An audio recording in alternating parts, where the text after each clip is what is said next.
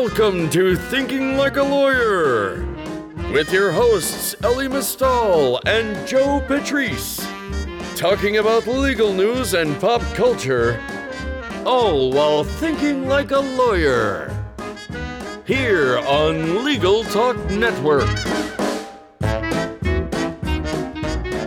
Hello, welcome to another edition of Thinking Like a Lawyer. I'm Joe Patrice from Above the Law. And with me, though not physically here, is Ellie Mistal. How you doing, Joe? I'm good. You know, pretty fair. How are you? I've got a 1-year-old's birthday party at like 2 a.m. on Saturday morning, so I'm already preparing for that. Detoxing for that. 10 a.m. does not sound like a fun time for a birthday party. Yeah, well, you know, kids, schedules, naps. Being a parent means that everything that you liked about your life is over anyway, so what's wrong with 10 a.m.? I also just don't get the first birthday thing. It's not like the kid's going to remember it, so. But the parents do. The parents do for memories that'll last a lifetime. My youngest had his first birthday 2 weekends ago, and boy, will my wife remember it. See, now with that though, I kind of get it, because he has an older brother, and that for the older brother, it's a thing. For the older brother, it was like the worst day of his goddamn life, because it was, 3 hours of the younger one getting awesome presents and him having to sit there and clap. Yeah. He had a rough time of it. Well, no, right. And that's like one of the most important lessons for someone to learn, that other people are always going to get better things, and you're just going to have to sit there and pretend to like it. All right, can I grab my gears? Because I have a thing that I am sick of sitting here pretending that I'm okay with it. Sure. Go ahead. Dude, I'm done playing nice about the Clinton Foundation. I understand that the right liberal thing to do right now is to be like, oh, well, maybe the optics of the foundation were bad. And this is the most fake, made up, stupid controversy of the entire election so far. Look, I'm from New York, right? And in New York, when we call our politicians corrupt, we're not throwing that term out idly to score political points. When we call our politicians corrupt, they go to jail, all right? We have actual evidence against them of high-level political corruption. Sheldon Silver, in jail, massive kickback scheme. Dean Skelos, in jail, massive kickback scheme. Eliot Spitzer, put a prostitute on a credit card, all right? If we're going to talk about moral corruption here. Hillary Clinton, the accusations against her are she took some meetings and maybe like a rich person definitely got to call her. Oh my gosh. There's no actual evidence of high-level political corruption. So I honestly don't know why this is a huge story. I wrote on Above the Law that if the Clinton Foundation had been invested in giving people puppies, that this wouldn't even be a story, because nobody would say, oh my God, why did Saudi Arabian princes save millions of puppies? Corruption?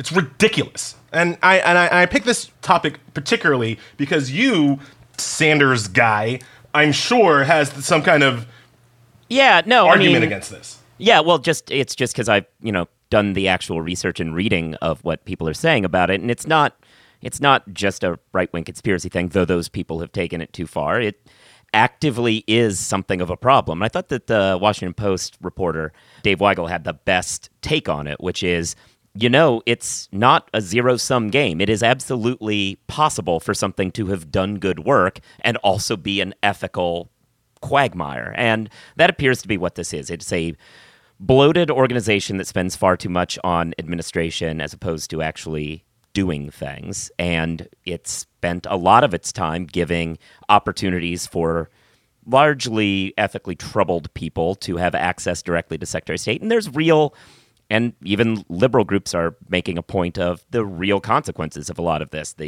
Especially in the Bahrain situation, you're dealing with a country that, after giving that and having its meetings, the people who then got gassed in that country didn't get to have that meeting. It's an unfortunate thing. They just didn't have that opportunity that you think is no big deal. Is it though? Can we just talk about this as men and women of the world? Can we just talk about this with a level of sophistication? Are we really suggesting that Hillary Clinton made a secret deal with Bahrainian foreigners that went all the way up and convinced President Obama to make a special exception for Bahrain because they gave her $32 million to her charity. I mean, is that really the conversation that intelligent men and women think happened? No, but the incredibly facile straw man you just created would be something you could beat. However, the more accurate depiction of what happened is there's access. We all know that it's not, none of these situations with lobbyists or whatever are really somebody coming in with a bag full of money and buying a deal. However, they get to have that conversation. They get to be in front of them. They get to know the person as a person. And then when you meet people face to face and know them as people, you're more likely to see their side of things and agree with them. That's what's happening. But that's not here. corruption. That's just the world spinning. Well, Joe, well, you take above Okay. the law, advertiser funded. We take advertiser money. If Right. an advertiser wants to meet us at a conference and they've spent $50,000 on our website, we're going to go meet that advertiser, right? Right. Yes, Does that well- make us corrupt? Does that impugn our journalistic integrity? I don't think so. Well, those are completely not the same thing at all, are they? We're a for-profit business as opposed to a nonprofit that has ties to a government official who indirectly and theoretically not involved with one or the other is using the fact that money's going to one to trade off access to the other. That's a problem. I think that the right's wrong about saying the Clinton Foundation is some disastrous, awful thing per se. I think it did a lot of good. It is not the perfect nonprofit in the world, but it's a fine one. But look, this is an actual problem and really a blotch on an ethical record that you can just say that. All the stuff you said, you haven't even talked. There's no motive here. There's no motive for Hillary Clinton to do what you accuse her of doing. That's not true at all. What are you talking about? That's at this point, you're just kind of ridiculously defending this so that you can like pretend that there's no warts on the people that I think we all generally agree that, at least on this podcast, that we support. There are warts. This is bad. The motive was to generate money for the organization. There is Case closed. absolutely no allegation whatsoever that Hillary Clinton took any money from the Clinton Foundation. No, she didn't. Because it's a charity. Right. So Yes. where are you getting? So that's not corruption then. No. Yes, it is. Yes, actually, this has reached the point where I think that your attempt to try and wish this away by asserting things louder and louder is really detracting. Look, I'm not trying to wish it away. I'm just trying to get people to acknowledge the actual way that the world works and stop trying to pretend like every time the world works in exactly the way that we expect it to work, that somehow that means that Hillary Clinton is a lying, cheating, awful human being. at this point, let's move into our topic because our guest literally rolled her eyes when you said the last thing you said, which I think is a good sign that we're ready to move on. Oh my God, she has so much more access to you during this interview. I'm not sure if I can get a fair representation. Well, you know, that's true. fair. She absolutely does have more access to me. She's sitting right here, and therefore I'm more inclined to take her side on things. So, good point. Anyway, Catherine Rubino, also at Above the Law, we thought that this week, because we have back to school time happening, we thought we'd have a little conversation about going back to school and our experiences, whatever. So thanks for joining again, Catherine. Anytime. To be clear, I have never gone back to school. I did it one straight shot, and once I got out, I never looked back. Well, there were summers. Theoretically, in Right. the summer, you would do That's other one of the things. hardest things, right? You know, you're having fun all summer, especially, you know, a lot of law students have been summer associates and been wined and dined, and now they have to get back to the grind. You know, finish out the law school on a high. So we're saying this episode is going to be feeling sorry for summer associates who just got off of a summer making $3,500 a week or so, and now they have to go to 3L school. That is a reason to feel bad for them. If you went from $3,500 a week to having to sit through law and insert random noun here, it would be kind of sad. But let's start by talking about 1Ls, and we'll move to those 3Ls coming back. So with 1Ls, that some of them theoretically might be listening to us here. Let's start with Catherine here. Do you have any advice for 1Ls that, like, from your experience as a grizzled lawyer? Oh, Thanks. I mean, I guess my best advice for 1Ls is try not to worry too much. There's not going to be any lack of people that you are in school with too many hours a day that are going to be freaking out.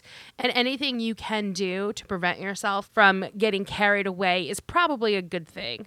Whether it's having friends outside of law school that are maybe nearby that you can hang out with, or, even getting involved in some of the more fun aspects of law school. There's always bar review, drinking nights, and other opportunities for fun. But everyone, I just remember when I was a 1L, everyone being so strung out all the time that I was really lucky. Even though I was in student housing, my roommate was actually a grad student at the chemistry department. So it was really nice to have someone to go back to that wasn't freaking out about torts. Really, though? I mean, is that really the right? I mean, look, I support alcoholism as much as the next guy. But one can certainly make the argument that 1L year is actually the only year that matters. Your 1L grades have an outsized importance on your future career prospects. So if you're ever gonna kind of cut out outside distractions, completely buckle down, and turn into a neurotic stress ball of case citations, 1L year is actually the time to do it. Well, I mean, I think that what I'm saying is that becoming a stress case is unlikely to actually improve your performance on any exam. I think that being able to have a sense of perspective, and I'm not saying you should not study. I'm certainly not suggesting that. But I think that having some perspective on it, and you actually can improve your ability to perform your 1L year. And you're right. It's absurd how much weight the grades from your 1L year have on the rest of your career. But if you worry about that constantly, you'll make yourself sick by the time exams roll around. Because that's the other thing. You only get one chance, and it's in December. So if you start freaking out in August or September, you're going to be inconsolable by the time exams actually roll around.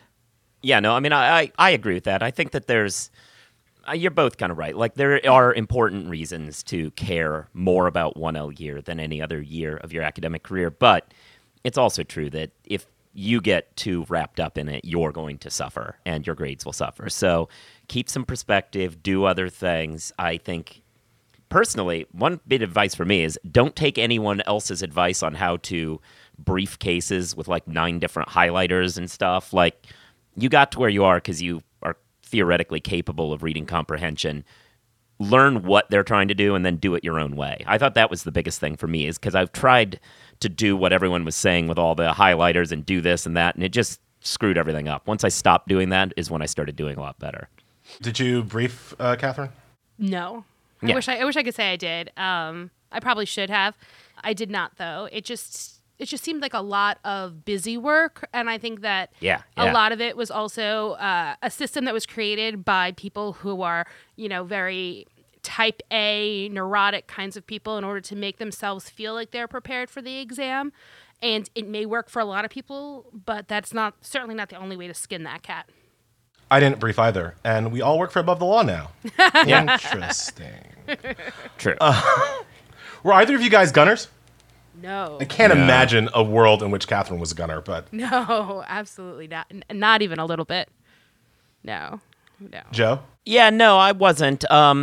At least not 1L year. There was a 2L class that I happened to I got into the material, and so I don't think I was a gunner, but I definitely talked more in that. But that was a 10-person class, so kind of had to talk more. That's the closest to gunning I ever did. Yeah, I wasn't in class enough to really fully embrace a gunning relationship with the material. But I did enjoy, basically I accepted my role as the black guy in class, which thankfully I wasn't always the only one. But, there were 3 of us, right? There were 4 of us sometimes. And I embraced the role of that, somewhat not surprisingly. All right, so your 1L year is done. You've gotten your A's. Yeah. Theoretically. You've spent your summer. You're not getting a job in your 1L summer, so you spent your summer. Did you not get a job after your 1L summer? Not a law job. I did. What did you do, Joe? I was half and half. I worked for my torts professor. That's not a real job. Yeah, it wasn't really. Where's the law half of that? Yeah, he was writing a paper that eventually got published in, God, I can't even remember, but it was a law review paper, and I did all the researching and site checking for that. So it was quasi job, I guess is more accurate. I worked for the legal department of the FDIC. Yes, I've heard of them. Yeah, that was actually a really fun job. They do a lot of cool stuff, but it didn't actually wind up helping me in my career in a real way. I worked for Tom DiNapoli's committee to elect for Nassau County executive. We lost. And weird thing is that, so the election happens, the primary, which is the only thing that mattered, happened after I was back at school. So I was all psyched to kind of come back down from school back to New York to at least be there on election day. And as I woke up in the morning to kind of hop on the train and go, that was September 11th. Oh. Ooh, yeah. So I didn't go. Yeah. Yep. With that happy note, let's move on to 2L year. So we go to the 2L. You've come back. So it's OCI, on-campus interview time. So this year, actually, we haven't heard many reports from on-campus interviews yet coming into Above the Law, but we just had a string of raises. So how do you think that's going to affect interviewing? Well, I think it definitely provides a little bit more levels of distinction for incoming 2Ls. There are three different kinds of firms that they are perhaps interviewing with on the same day. It's, people who are on the full Cravath money law scale. There are people who have a 180 base for first years and, question mark for second years and above. And then there are people who haven't raised at all. And I remember OCI having, 20 interviews in a day or some absurd number. And that's, something that for sure I think that interviewees will have to keep straight in their head which firm they're interviewing with, what their pay scale currently is. When I interviewed, it was really easy. Everyone was paying the same amount of money. So it was really easy for me. I think it's instructive that we wanted to transition to what you should do for the 2L year. And the first thing that everybody wants to talk about is interviewing, right?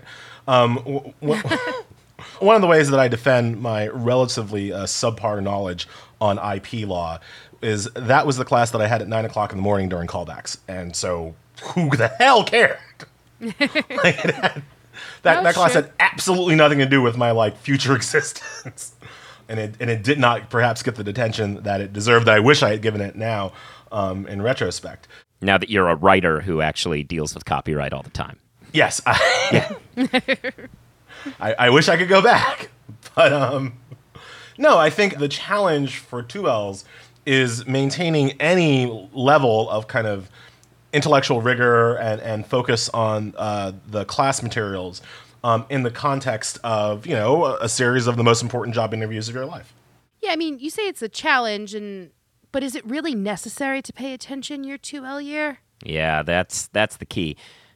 I don't want to, I'm not trying to say people should not do their best at law school. Of course, everyone should. But, seriously, I did not do a ton of work my 2L year for a lot of the same reasons that you explained, Ellie. And, I never really felt like that was a problem vis-a-vis my legal career. Yeah, the one thing I'd say to that is I didn't think that either. I more or less didn't care about those classes. But I will say I did get in my last semester of my last year, I just blew off a class entirely and ended up not, falling below the everyone gets a B+ rule that of law school.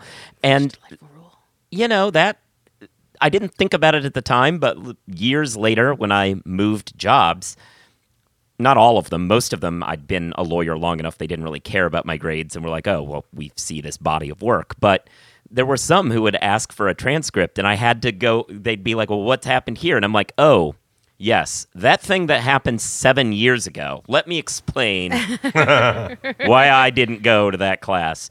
So it is important to keep up at least enough understanding of what's going on because, you don't want to keep having that conversation years down the road.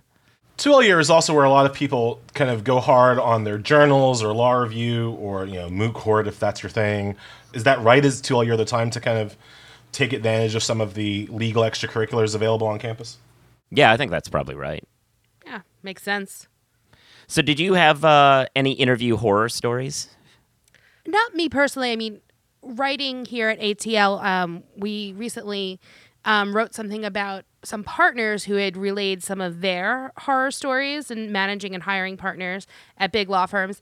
And one of them that I thought was really interesting was when they interviewed someone The interviewee took off their jacket, put their feet on the table, and began the interview that way.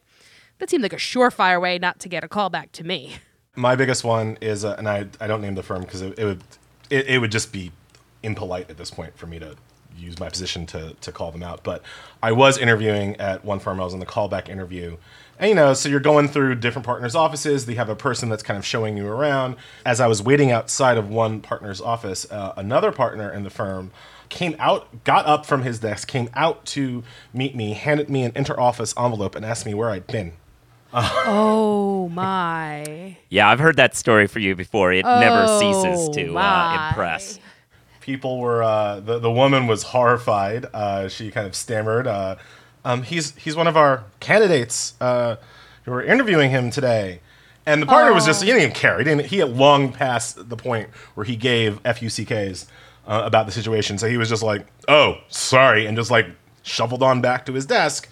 And the woman was like, that's Bob. Yeah, I got an offer. I did not take it.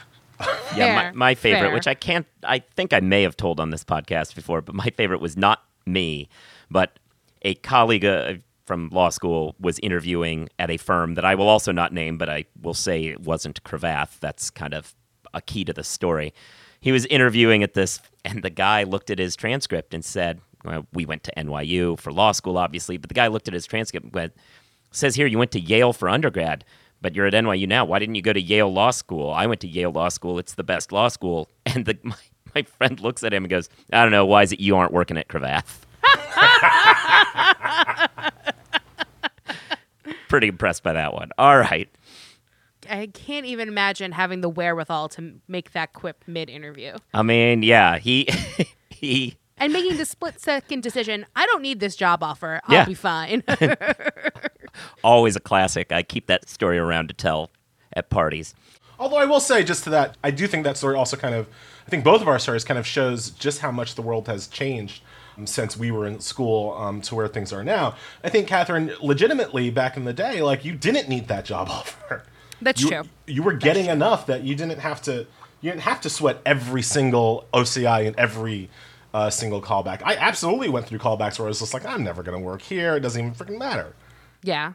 That's true. And we also are somewhat spoiled, and we should remember that. Not every person listening to this podcast went to a T14 school during the boom. So it's possible that even beyond how the economy has changed, it's possible that a lot of folks went to law schools where it's still very important to ace that interview because just only 5-10% of the people in the school are going to get those big jobs. That's what I was trying to say. Thank you. Yeah. Okay. So moving from that, I guess we've already talked about kind of keeping your focus through interview time. What kinds of classes do you think 2Ls should be targeting? You've now got some freedom to choose your electives. What do you do with that? Do you blow it all off? Do you try and take the hardest things? Where should you be? I mean, to me, very little of what you learn, no matter how you try, unless you're going to be like a tax attorney. If you're going to be a tax attorney, you got to do what you got to do. But if you're planning on you don't know really what you want to do, you figure you're going to practice in a big law firm, but not really sure what, I would just take the classes that are most interesting to you personally. Nothing you take is really going to help you when you actually step the foot in the door when you start your big law job. You're going to have to learn everything from scratch then anyway, so you might as well have the most enjoyable time you can. Take the classes that are interesting. If you think that, law and early 18th century literature is up your alley, enjoy it. It's the last time you're going to have the time to do those kind of intellectual pursuits without, a partner complaining about how much time you're spending on it. I'm Hillary Clinton, and I approve that message. I thought 2L year to me is very different from 3L year in this regard. And while I absolutely agree that you shouldn't be specializing, right? There is nothing that you're learning 2L year of law school that isn't going to kind of be immediately superseded by whatever the partner you happen to be working for demands week one on the job, right? So specialization is not the goal here. But I did think that there was some value in taking law in different kinds of fields, right? So I don't mean just the difference between environmental law and family law, right? And that's fundamentally the kind of, it's a similar kind of thought process there. I mean, really kind of going far afield and having that one kind of law class that really is kind of focused on case law and statutory interpretation and what have you. That's kind of one segment of law. Then another segment of law that's really more focused on kind of law as a functionary, right? The kind of law on the ground that most people are actually dealing with every day, like a practical law class. And then you can also have your more, I think what Catherine was going through, your more kind of theoretical history of law type of experience. I think if you can have a breadth there, you're not going to learn anything, again, useful to your actual profession, but you might learn a little bit about yourself and about what you like to be doing with your time. Yeah, I certainly felt like, as somebody who didn't have any relatives who were lawyers or any background like that, who's going into it kind of blind, I wish I had done more just surveying various fields so I could have figured out that maybe, I was fine. I enjoyed litigation, but I may have been the great commercial tax lawyer kind of thing in the world, and I would never have known. But I see what you're saying, but for my money and my loans, I really think that taking the professors too that are just true luminaries in whatever their field may be is really worthwhile, because you can always say, oh yes, I took a class with Kimberly Crenshaw. That was awesome. Even if I never actually get to use that in my day-to-day profession, it is always something that I'll always be able to say that it's a great cocktail party conversation fodder. And there's lots of luminaries in lots of different fields. So I think that to the extent that anybody's famous or well-known, that you should probably take those classes. You hear that, kids? Pay $50,000 a year so you can name drop better at parties. yeah. Well, yes. That's somewhat, you're being somewhat facetious, but actually kind of, yeah. I think that there's stories, another lawyer that we interact with at times often tells a story that becoming close to his famous professor who was in a certain field, he got close to him in office hours, said to him once, I would really like to do XYZ, and that guy went, really? Oh, hold on, I'll just get you a job, and called the person who could make that happen. So there is something to be said for taking the people with pull, because they can help you. Yeah. And I mean, listen, you're going to be a lawyer. Name dropping in the legal field is a time-honored tradition. You might as well get good at it while you're in school. All right. Well, I found this part of the conversation disgusting. Says the person who goes to Harvard and doesn't stop talking about it. Because that's the only name I need to drop now. So let's finish up here by just going through best law school stories. Any of these? Wait, we're not going to get the 3L year? I mean, you almost did it right? We talked about 2L year and 3L year. Let's skip ahead. Yeah, 3, exactly. There's really no point to it. It's a waste of your money. You do basically the same things as a 2L year, but you feel worse about it because you know you could be doing your job. When do you start studying for the bar? The last possible minute. Like the week before the bar exam? No, I mean, I was in the class, like the bar prep class. I followed that. I kept up. But I didn't, take time out of my day to study until basically a couple weeks before, maybe.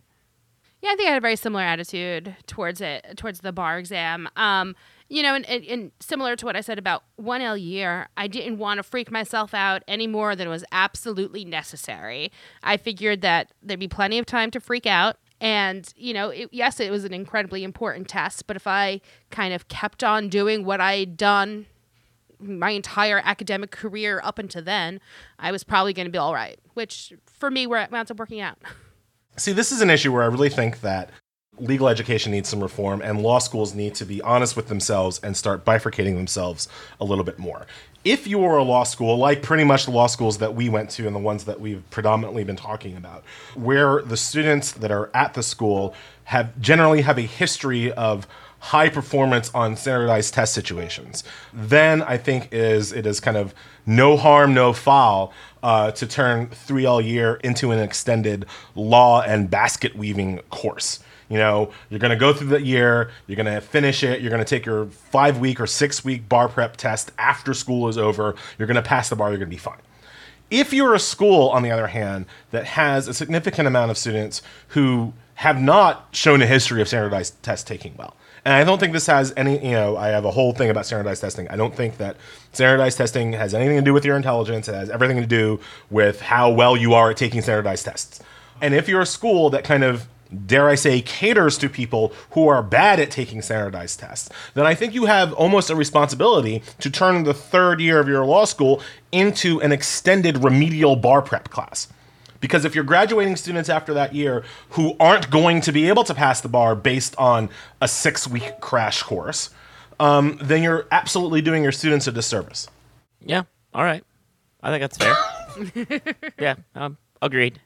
So I wanted to get out of here on law school stories before Joe, that got. you have a pretty epic law school story, as I recall, and it also has to do with quite a bit of name dropping. I do. I don't know if I've told this one on the podcast before, but it's worth it's a fun one. Yeah. So I was taking a mass torts litigation class with Ken Feinberg, the master of mass torts, and he.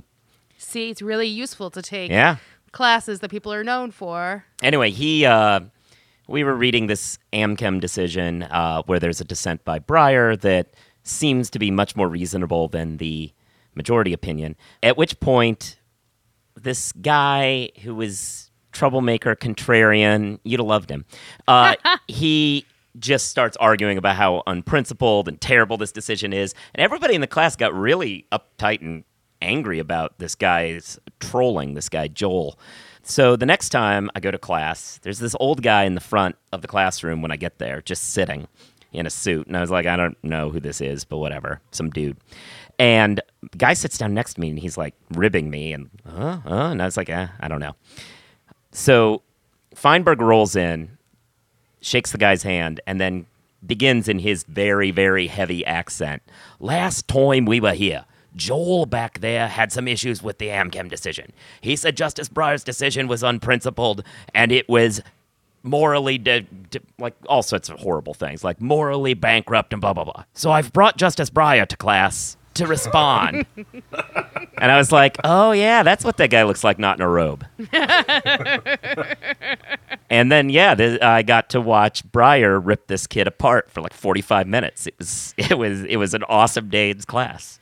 That is the best reason I've ever heard to attend class as a 3L. Yeah. That might be the best 3L story I've heard. That's great. My law school story is from 1L year. I was taking torts.